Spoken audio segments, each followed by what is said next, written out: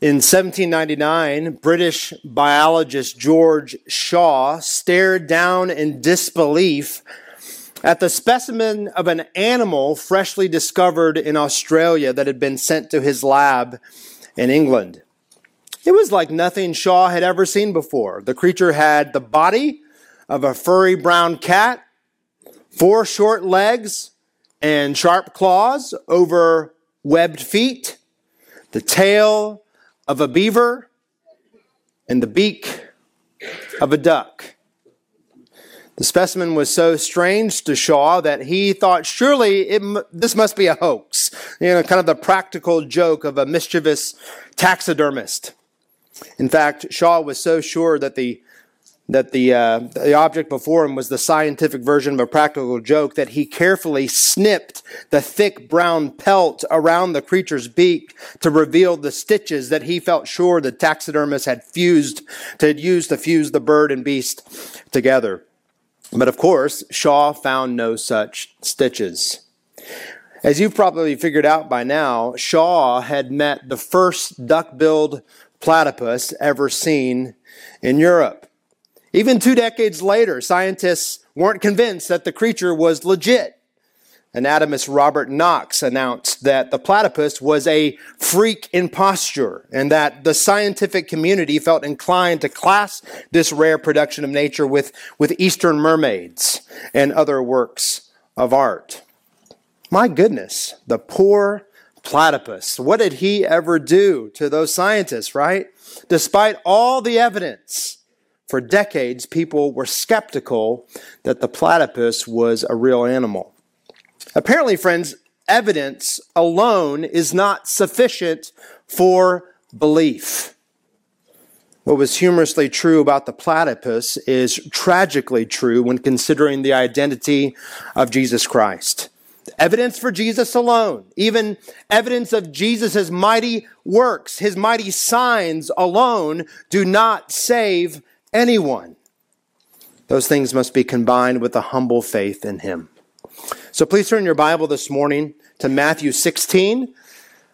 Matthew 16, just past the midway point of this Gospel of Matthew. It's on page 821 of the Bibles provided to you underneath your seats. Friends, as we have discussed multiple times, one of Matthew's main objectives in his gospel is to compellingly unveil Jesus' identity as the Messiah, King, and Son of God in fulfillment of all the Old Testament promises and patterns that previewed God's salvation. But I think this goal of Matthew has been especially prominent as we've worked through chapters 11 to 15, now into 16. If we remember, it was in chapter 11, the disciples of the imprisoned John the Baptist came to Jesus and asked him, "Are you the one who is to come, or should we look for another?" In many ways, the trajectory of that question reaches a high point here in chapter 16 through Peter's confession, which we'll look at together in a couple of weeks. It's a high water mark in Matthew's gospel and in the entire history of salvation. Peter confesses that Jesus is indeed the Christ, the Son of the living God. But in Matthew 11 to 16, kind of corresponding to this kind of escalating clarity about the identity of Jesus is an escalating conflict between Jesus and the Jewish religious establishment. It seems that no matter what Jesus does, the religious leaders they're always lurking right around the corner to question him and resist him and even try to upend his influence on the people. So let's read this latest episode in the religious leaders' rejection of Jesus, starting in verse 1 of chapter 16. And the Pharisees and Sadducees came, and to test him, they asked him to show them a sign from heaven. He answered them, "When it is evening, you say it will be fair weather, for the sky is red, and in the morning it will be stormy today, for the sky is red and threatening. You know how to interpret the appearance of the sky, but you cannot interpret the signs of the times. An evil and adulterous generation seeks for a sign, but no sign will be given to it except the sign of Jonah." So he left them and departed. When the disciples reached the other side, they had forgotten to bring any bread. Jesus said to them, "Watch and beware of the leaven of the Pharisees and Sadducees." And they began discussing it among themselves, saying, "We brought no bread." But Jesus, aware of this, said, "Oh, you of little faith, why are you discussing among yourselves the fact that you have no bread? Do you not yet perceive? Do you not remember the 5 loaves for the 5,000 and how many baskets you gathered? Or the 7 loaves for the 4,000 and how many baskets you gathered? How is it that you fail to understand that I did not speak about bread? Beware of the leaven of the Pharisees and Sadducees." Then they understood that he did not tell them to beware of the leaven of bread, but of the teaching of the Pharisees and Sadducees. This is the word of the Lord. Friends, it's easy to see that this portion of Matthew divides nicely into 2 blocks. The first block of Scripture, verses 1 to 4, shows the skeptical, sign-demanding unbelief of the Pharisees and Sadducees and Jesus' response to it. The second block, verses 5 to 12, shows Jesus' instruction to his disciples about the danger of such unbelieving religious teachers. Friends, every week I try to give you a main idea just for our help in kind of summarizing the passage, the main idea of Matthew 16, 1 to 12 that I pray will be the main idea of this sermon this morning. The burden is not on Jesus to prove himself to you, but on you to entrust yourself to him. The burden, friends, is not on Jesus Christ to prove himself to you, but on you to entrust yourself to him. 2 points this morning that mirror these blocks of Scripture that we read together. Number 1, in verses 1 to 4, the skeptic's test. The skeptic's test. Number 2, in verses 5 to 12, the Savior's warning. The skeptic's test, the Savior's warning. Friends, I pray that this morning for both Christians and non-Christians alike that sit under the sound of the Word of God this morning, I pray that this Word of the Lord might serve the purpose of reminding us today of our great need of Jesus, that we would see his glory and that we would submit our hearts to him. Number 1, the skeptic's test. Friends, if you remember from last week, at the end of chapter 15, verses 21 to 38, they showed Jesus pivoting from the Jews to reveal his saving purposes to the Gentiles. So his mercy to the Canaanite woman, his healing of the Gentile sick and lame, his miraculous feeding of 4,000 of the Gentile crowds. It previewed Jesus' mercy in the new covenant, in which all nations are welcome at the king's table. Well, verse 39 of chapter 15 says that after these things, Jesus got into a boat and went into the region of Magadan. In other words, back into Jewish territory. And whether or not the events that we just read about today in chapter 16 happened while Jesus was in Magadan, it seems clear that Matthew inserted this part of the story here to highlight the unrelenting opposition of the Jewish religious leaders. I mean, it feels like you get the sense that no sooner had Jesus and his disciples arrived back in the domain of the Jews, the Pharisees and the Sadducees were on the move against him. Look at verse 1. And the Pharisees and Sadducees came, and to test him, they asked him to show them a sign from heaven. Friends, just like our text last week, this is another instance of Matthew highlighting something surprising in a very understated way. It wasn't surprising that the religious leaders challenged Jesus. That was really a constant refrain all through his ministry. But the Pharisees and the Sadducees doing that together, united in purpose, I think Matthew wants us to drop our mouths in surprise. Like, why? Because although both the Pharisees and the Sadducees, they made up the Jewish Sanhedrin, the kind of the religious supreme court of the day, they represented wildly different groups among the religious ruling class in Israel. For instance, the Pharisees were the smaller sect, but they were more connected to the people through their ministry in the synagogues. The Sadducees were the majority party on the Sanhedrin. They occupied the powerful positions in the Jewish priesthood. The Sadducees were kind of like the religious elites of the day. As you might imagine, they were more chummy with the Roman occupiers than the Pharisees were. But the biggest difference between the two was theological. The Sadducees were really the religious liberals of their day. They rejected any thought of a future resurrection of the dead at the judgment. They denied the idea of life after death entirely. They didn't believe in a spiritual world of angels and demons, whereas the Pharisees believed in all those things. The Pharisees, they were the religious conservatives. Theologically, they held their ground on the Bible's teaching about the future resurrection. But as we know, they fastidiously obsessed over obedience to the Mosaic law, which led them to elevate their oral traditions and how to apply the law alongside the law itself. And Jesus repeatedly indicted the Pharisees as hypocrites because even though they gave lip service to their love for God, their hearts were distant from him. The point is, the Pharisees and the Sadducees were religious rivals in Israel. It's like Sunnis and Shiites of the Muslim world today. But they had one thing in common. They hated Jesus of Nazareth. Friends, this was a textbook case of the enemy of my enemy is my friend. They were divided on theology, but they were united in their rejection of Christ. The Pharisees and their conservatism and the Sadducees and their liberalism both rejected the identity of Jesus and the rule of his kingdom. Notice Matthew outs the intention of their alliance right from the outset. The Pharisees and the Sadducees had not come as honest seekers. They hadn't come to engage in open and transparent dialogue. Verse 1 says that to test him, they asked him to show them a sign from heaven. To test him. Friends, this is the same word that Matthew used earlier in his gospel to describe someone else's approach to Jesus. Back in chapter 4.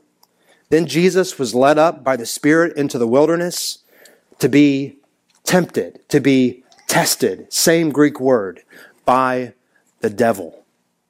Clearly, Matthew means for us to recognize, even by his word choice, that the Pharisees and the Sadducees were not carrying out the righteous purposes of God as they supposed. Rather, they were following in the footsteps of Satan and testing Christ. They had not come to test him honestly. They had not come to discern whether he was a true or false prophet. They had already made that judgment. In fact, the Pharisees had already begun to conspire how to kill him. They didn't come to Jesus that day to learn from him, to make a good faith effort to learn about him. They came to trap him and to turn the crowds against him. The Pharisees and Sadducees tested Jesus by asking him to show them a sign from heaven. In other words, do something, Jesus, to demonstrate that you are heaven sent. Jesus, if you're the Messiah King, like you say you are, prove it. Well, of course, the sad irony is what? He already had, time and time again. Think about it. Think about it. The Jewish scribes were on hand when the paralyzed man was let down through the roof of the house where Jesus was teaching that one day in his ministry. Jesus pronounced the paralytic man, sins were forgiven, right? And then he gave the man the ability to walk to prove that he had the authority to forgive his sins. Members of the Pharisees were present in the synagogue on the Sabbath when Jesus mercifully healed the man with the deformed hand with his mere powerful word. The Pharisees were also there when Jesus delivered the blind and mute man from the demon that had tormented and disabled him. How did they respond to such mighty signs in their midst? Well, on the former occasion, they indicted Jesus for blaspheming the Sabbath day. Remember that? And on the latter, they accused him of exorcising the demon and the power of Satan. Friends, there was no inkling of rationality or even-handed evaluation here. To put a cherry on top of all of their rejection and unbelief, chapter 12 tells us that immediately after delivering the man from the demon, the Pharisees approached Jesus and had the audacity to do what they did in chapter 16. They asked for more evidence. They asked him for a sign. This was a standard play in their playbook. They're testing Jesus. They're operating in bad faith. Outwardly, they ask for a sign. But inwardly, they hoped that Jesus failed miserably to give them what they asked for. They feigned sincerity, but it was a facade for their entrenched rejection of him. Friends, as we talked about this several weeks ago in our sermon on Matthew 12, there is a certain type of longing and desperation for a display of Jesus' power that is godly. Maybe you've come to church this morning and you are desperate for God to work. Maybe you're not a Christian and you've been praying, Lord, if you're there, show me. Friends, I think that type of prayer is a good, God-honoring thing to ask so long as it's honest and you're truly ready to respond to God when He reveals Himself to you. Friend, if that's you, I think the Lord is answering your prayer this morning by placing you under the sound of the preaching of His Word. He's placed you in the path to see the glory of Christ revealed in His Word, the Son of God who perfectly images and reveals the Father to us. If you've been praying that type of prayer, Lord, show me yourself, I trust you'll listen to Christ this morning and respond to Him in faith. There's a genuine type of seeking that evaluates the claims of Christianity with an open and honest heart. And no doubt we want to be the type of church that answers those type of good faith inquiries into Christianity. But friends, there is another type of seeking. It's a bad faith type of sign seeking that really is more like sign demanding. There's a type of request for Jesus to act that really is more of a smokescreen for your own predetermined rejection of Him. A rejection in which you've already firewalled from your mind and heart any evidence that might demonstrate the divine and messianic identity of Christ Jesus. Friends, it's this type of hypocrisy that garners Jesus' rebuke. Look at how He responds in verse 2. He answered them, when it is evening, you say it will be fair weather, for the sky is red. And in the morning, it will be stormy today, for the sky is red and threatening. You know how to interpret the appearance of the sky, but you cannot interpret the signs of the times. And this is where it would be helpful for us all to be fluent in biblical Greek, because Jesus' response here is a bit of a play on words. It's actually a pun. In the original Greek, the words translated heaven and sky are the same word. So Jesus says, you want a sign from heaven, aka from God? Well, you seem to be pretty good at discerning the signs in heaven, aka the sky. It's a pun. Maybe you've heard in our modern lingo, the sailor's proverb, red sky and morning. Sailors take warning. Red sky at night, sailors delight. That's right. Well, apparently the ancient Jews recognized the phenomenon too. As clouds move from west to east, the dawn sunlight will tint them in the west, forecasting rain as the day progresses. In the evening, the same phenomenon suggests that the clouds have almost disappeared, bringing good weather instead. Friends, the sad reality was that the religious leaders were better amateur meteorologists than they were expert theologians. They recognized the signs of the sky, but completely missed the signs of the time. They discerned the sun's tinting of the clouds, but missed the evidence that the kingdom of God had dawned in the person and work of Jesus. The King had come. His works were not shrouded by the night. They were manifest in broad daylight for all to see. And yet the religious leaders blindly ignored all the evidence. As the Apostle Paul would say, proclaiming to be wise, they became fools. Friends, if they would just have opened their hearts to Jesus by faith, they would have recognized that Jesus' works of healing foreshadow the day when He will roll back the curse entirely under God's unending reign. His authority over the demonic realm that He showed in His ministry signaled the Messiah's crushing of the serpent's head and His final victory over Satan and death and hell, achieved through His death and resurrection. If they had ears to hear, they would have recognized that Jesus' preaching about God's kingdom reign is the earth-shaking, history-shaping good news that it is. But instead, His message rattled in one ear and out the other without ever having landed on their hearts. The religious leaders' greatest need wasn't more evidence. It was not a sign. Their greatest need was repentance. It was humility. They needed to turn from their sin and to trust themselves to Christ. Instead, their unbelief had caused them to reject what was just readily apparent and accessible to them. Friends, because of their unbelief, the reign of God that could have redeemed them remained hidden in plain sight from them. Friends, I wonder if you're here this morning with a similar demeanor toward Jesus and Christianity. Maybe you sit under the sound of God's word week in and week out, but you refuse to give your heart to Jesus because you're demanding certain things of Him. I just don't buy it. I've never seen the miraculous, therefore it must not be true. I'd become a Christian if Jesus would give me a sign to convince me, but so far there's just not enough evidence. Well, friend, first of all, just know that you're not alone in your skepticism. In fact, you're among some friends this morning in this room that used to be skeptical about the identity and claims of Christ, but are now fully convinced and follow Him by faith. Friends, we could take time this morning to talk about some apologetics in the Gospels. We could talk about why we believe God's Word is true, why it's real and life-giving. We could discuss in detail things like the timing of when the Gospels were written, why it was just far too early after the ministry of Christ for them to be made-up legends, kind of coordinated to prop up a certain narrative.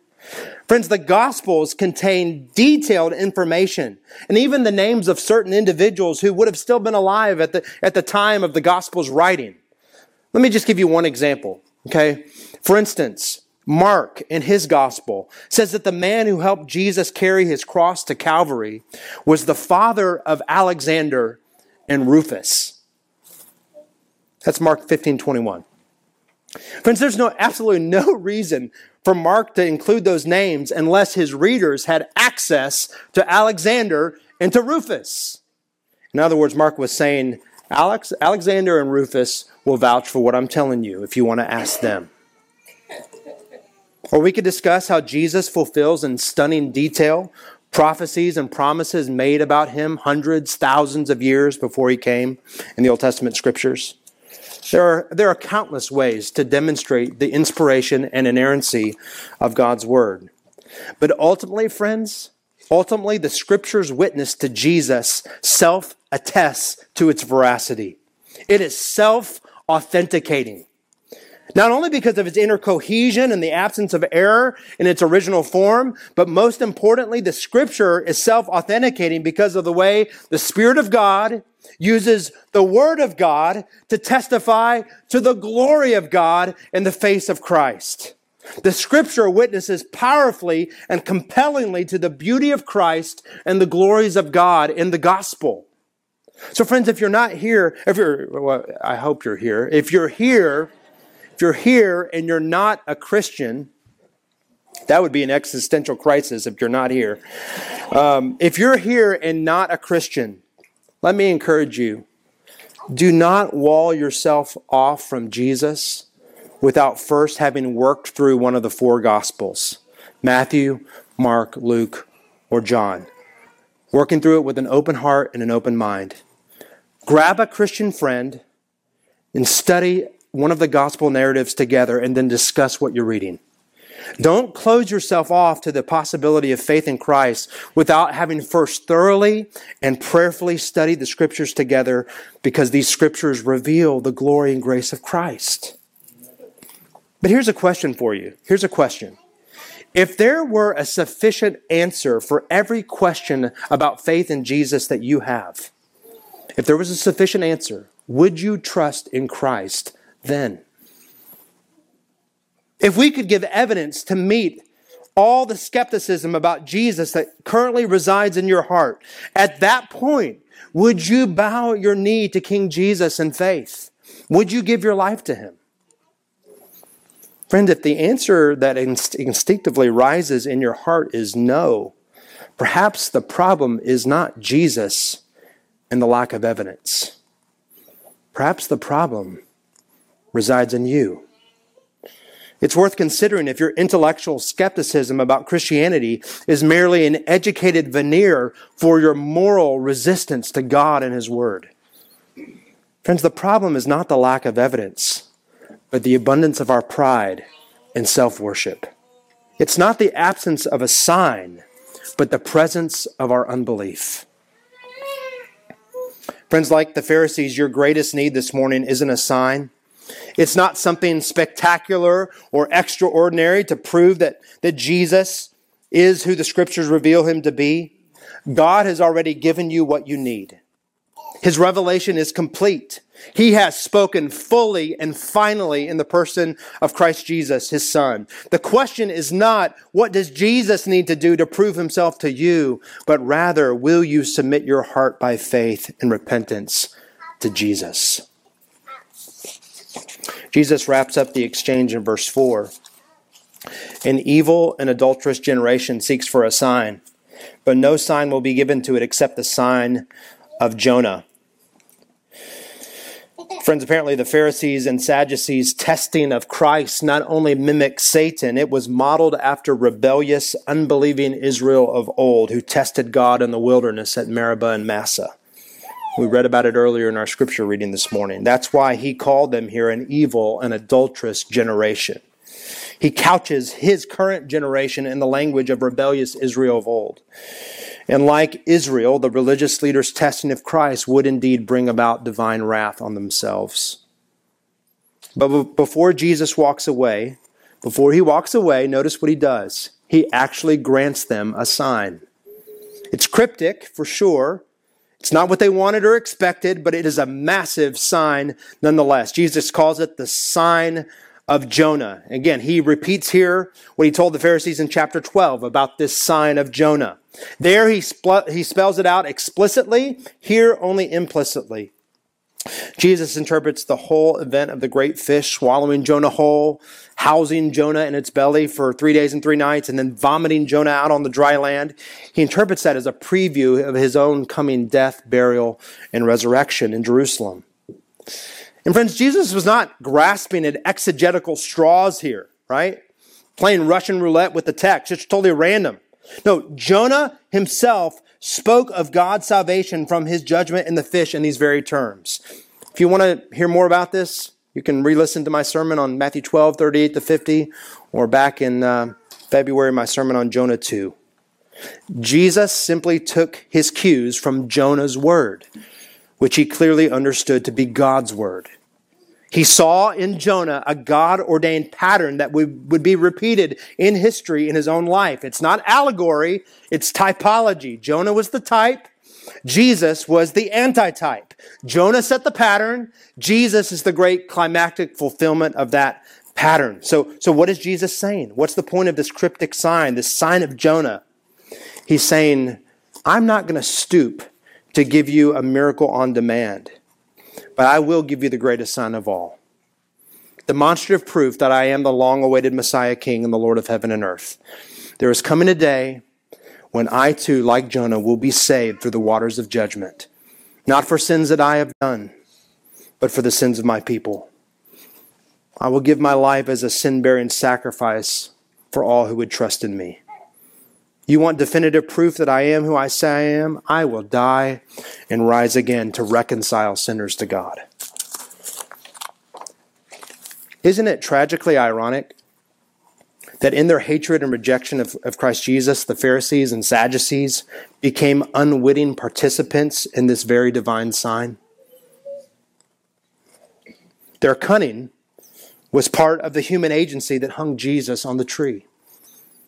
But ultimately, friends, their sin only served God's sovereign and authenticating sign that Christ Jesus is the Savior of sinners who trust in him. It's only through his death and paying the penalty of our sins that our sins are indeed forgiven. It's only by his vindication and being raised from the dead that we too share in the hope of resurrection life in heaven one day through faith in him. Friends, the death, burial, and resurrection of Jesus Christ, the Son of God, is the climactic sign that God has performed in human history. And this sign demands a response. Of course, most of the Pharisees and Sadducees missed the sign of Jonah too, didn't they? For most of them, their hearts remained entrenched in unbelief, and they, like blind guides, led the majority of Israel down the same path of judgment. But praise God, through grace, some of the religious leaders believed. Nicodemus was a Pharisee and a ruler of the Jews who came to Jesus in John 3.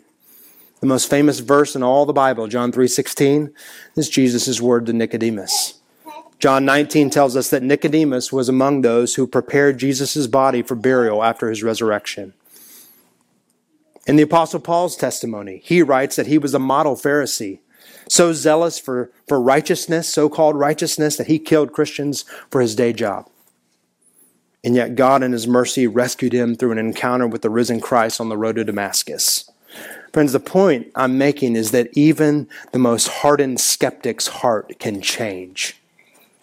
Even the most proud, stony heart can melt through the working of God's grace and power through His Spirit and the gospel. One more thing before we move on. Friends, it's not lost on me that whereas in years past it seemed like the main beef people had with the Bible was scientific or historic, things have kind of shifted, haven't they, in recent years?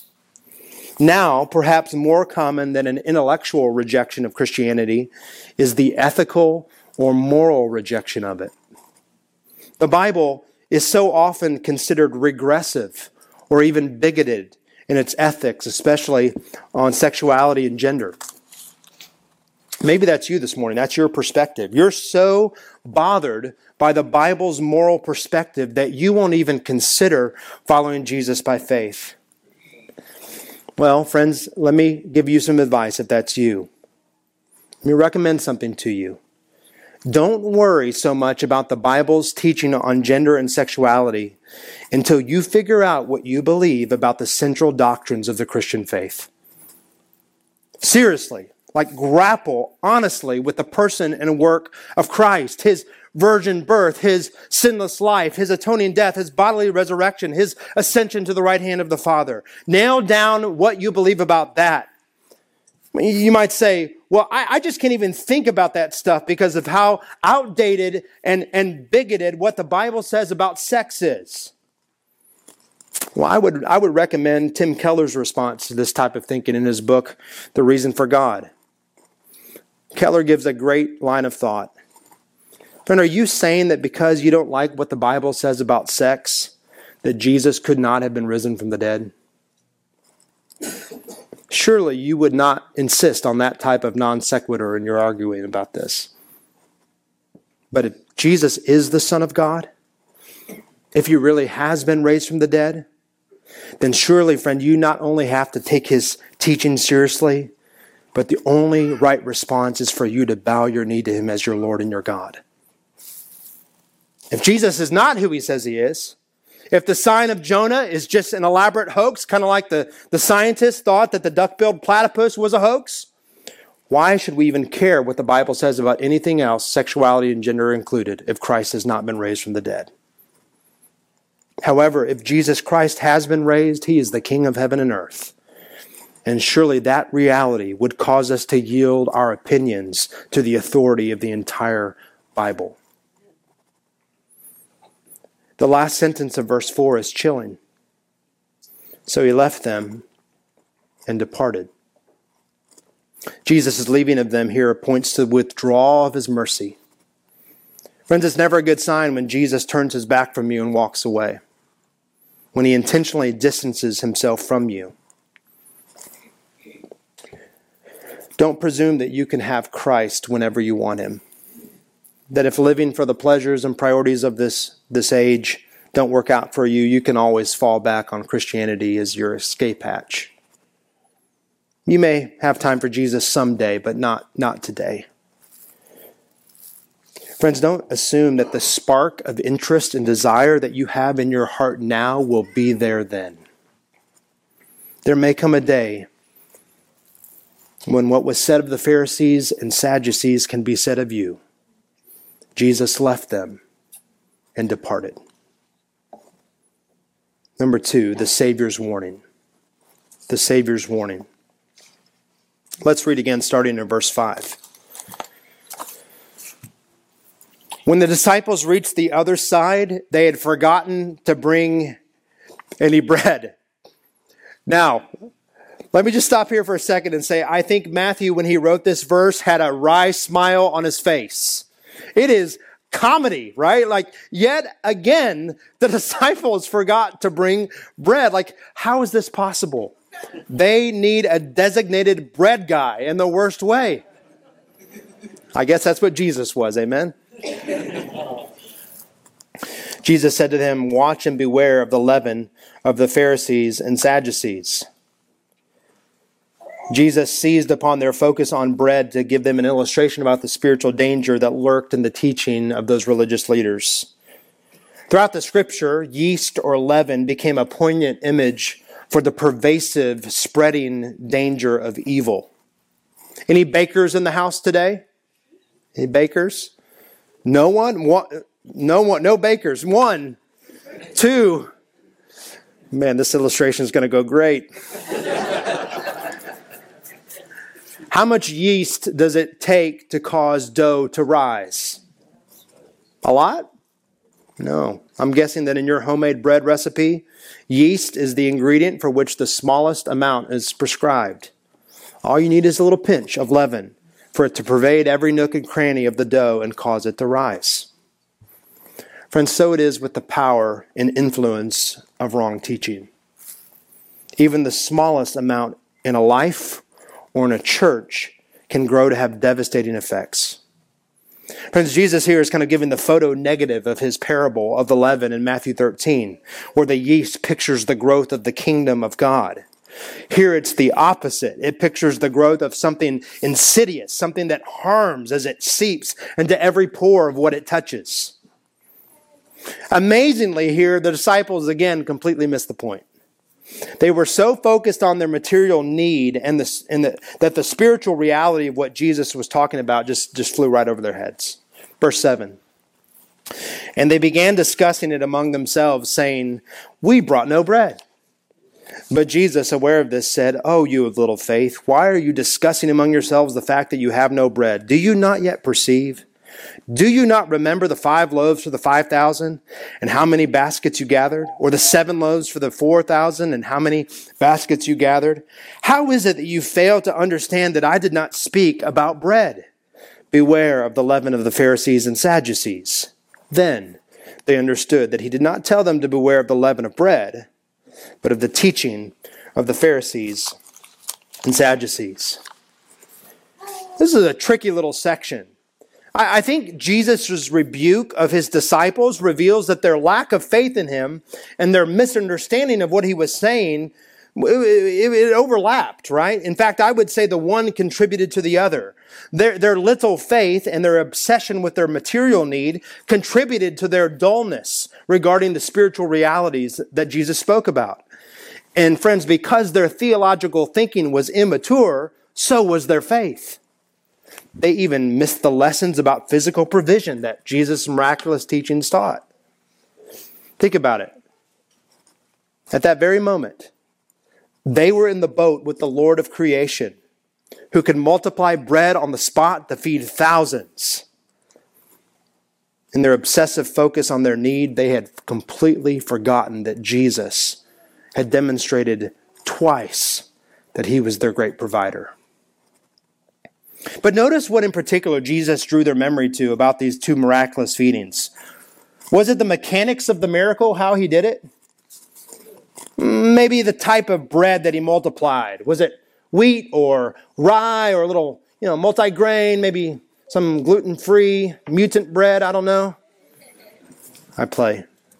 No, Jesus prompted them to remember how many baskets of leftovers they gathered and presumably the significance of those numbers. 12 baskets for the feeding of the 5,000 Jews, picturing Jesus' provision for each tribe of the house of Israel. 7 baskets for the 4,000 Gentiles, picturing the fullness of his provision for the nations. And Jesus wants them to remember, while he's reminding them that he's their physical provider, to remember the spiritual significance of this physical miracle, while all the while challenging their little faith. Brothers and sisters, the disciples needed to come to grips with the glorious identity of Christ yet again. He had come to lead the new Exodus, right? He had come to bring the new manna. He's the bread of life. He had come to host the messianic feast for the nations. He's come as the Savior. Instead of navel-gazing and groveling about their need, they needed to put their trust in the identity and authority and glory of Christ Jesus once again.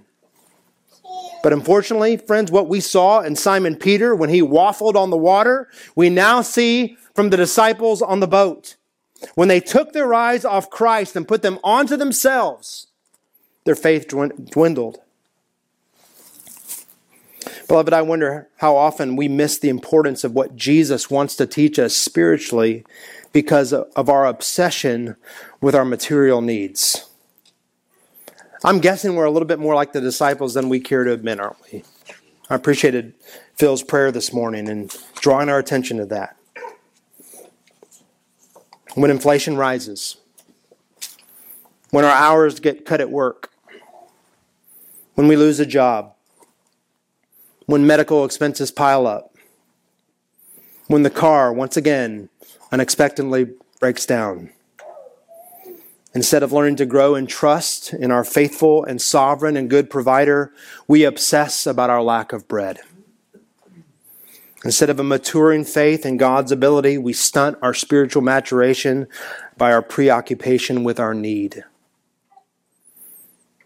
Friends, we would do well to remember what Jesus taught the disciples and the crowds all the way back in Matthew 6 on the Sermon on the Mount. But if God so clothes the grass of the field, which today is alive and tomorrow is thrown into the oven, will he not much more clothe you, O you of little faith? Therefore do not be anxious, saying, what shall we eat? Or what shall we drink? Or what shall we wear?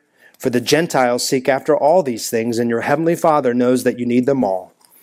But seek first the kingdom of God and his righteousness, and all these things will be added to you.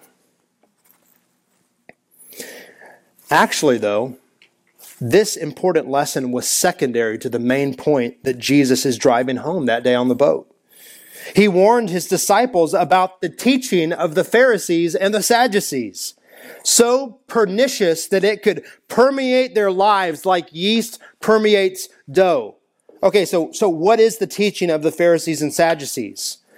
I mean, that's kind of a strange way to phrase it, right? Considering the differing theology of these two groups.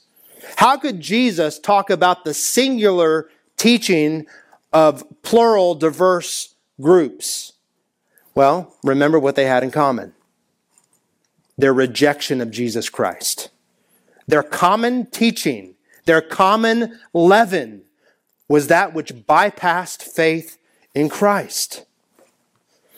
The Pharisees, in their theological conservatism, had erected man-made rules to merit God's favor. Friends, the Pharisees' legalistic teaching bypassed the grace of Jesus. The Sadducees, in their theological liberalism, refused to accept the realities of God's power in their day and in the life to come. Their arrogant teaching bypassed the reign of Jesus. Both groups missed Jesus entirely. Beloved, we would do well to remember that no matter if it's on the theological right or the left, any body of doctrine without Jesus at the center of it damns. If you tolerate even a small amount of false teaching, friends, don't be surprised if it exponentially grows so as to eventually dominate the whole. Just think about the last few decades in American evangelicalism. Friends, it shouldn't surprise us at all that many churches that imbibed the so-called social gospel in the last half of the 20th century, well, those same churches now fully embrace the LGBTQ agenda in the first half of the 21st century. Many of them do. Why? Because yeast always grows. Once the enemy gets his foot in the door, so to speak, once he sees the door open, he will slither right in and stay. Friends, let us beware of the leaven of the Pharisees and the Sadducees. A Christless religion will deaden your soul, and it will destroy our church. Because if you've ever wondered why we so often rehearse the ancient creeds here at Redeeming Grace Church or articulate the Christian faith, look no further than the dangerous leaven of false doctrine. If you've ever wondered why we try to weave our church's statement of faith into the fabric of our corporate life together, friends, look no further than the destructive yeast of false teaching. A few years back when we put together the elders' vision, the DNA of Redeeming Grace Church that we hope will mark our fellowship for years and decades to come, why did we list unrivaled gospel and biblical preaching as items 1A and 1B in the elders' vision? Because, friends, if the centrality of the gospel and the authority of God's word are not what permeates our body, you can be sure that something else will.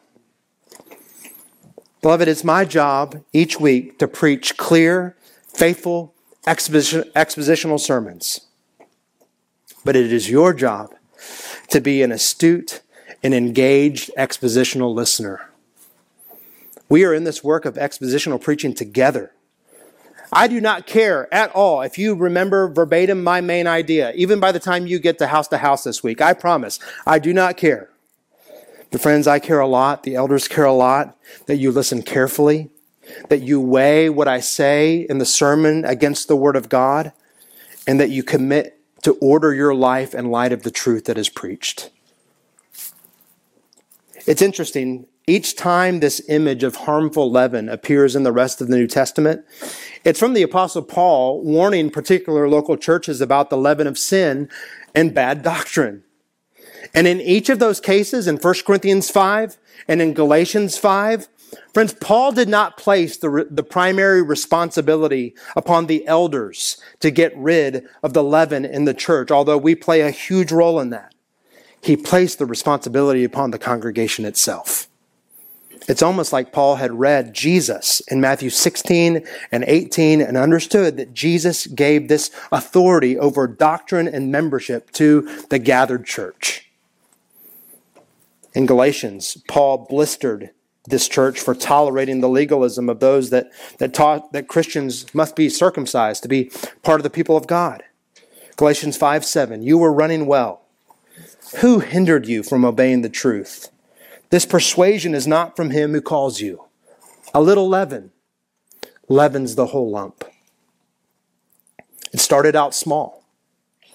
Just a little tolerance of sub-biblical viewpoints, right? Just a little smidge of bad theological triage. Just a pinch of elevating secondary matters as though they're primary, or lowering primary matters as if they're secondary. And before you knew it, that church was in danger of losing the gospel altogether. Brothers and sisters, if you'll allow me to kind of fuse the two images that Jesus gave about leaven for a moment. The only way that we can know and experience the leaven of the kingdom of God growing in our midst is if we guard against the leaven of Christless religion. The only way we can participate in the expansion of God's saving reign through Jesus is to make sure that Jesus remains at the center of all we do. Why? Because it's the gospel of Christ that contains within itself the very power of God to save sinners and to transform lives. The Apostle Paul, clearly reflecting on Jesus' teaching, wrote to the Corinthians in 1 Corinthians 1, Jews demand signs, and Greeks seek wisdom. But we preach Christ crucified, a stumbling block to Jews and folly to Gentiles. But to those who are called, Jews and Greeks, Christ, the power of God and the wisdom of God. May the Lord give us grace and humility to proclaim this message faithfully until he comes again. Let's pray.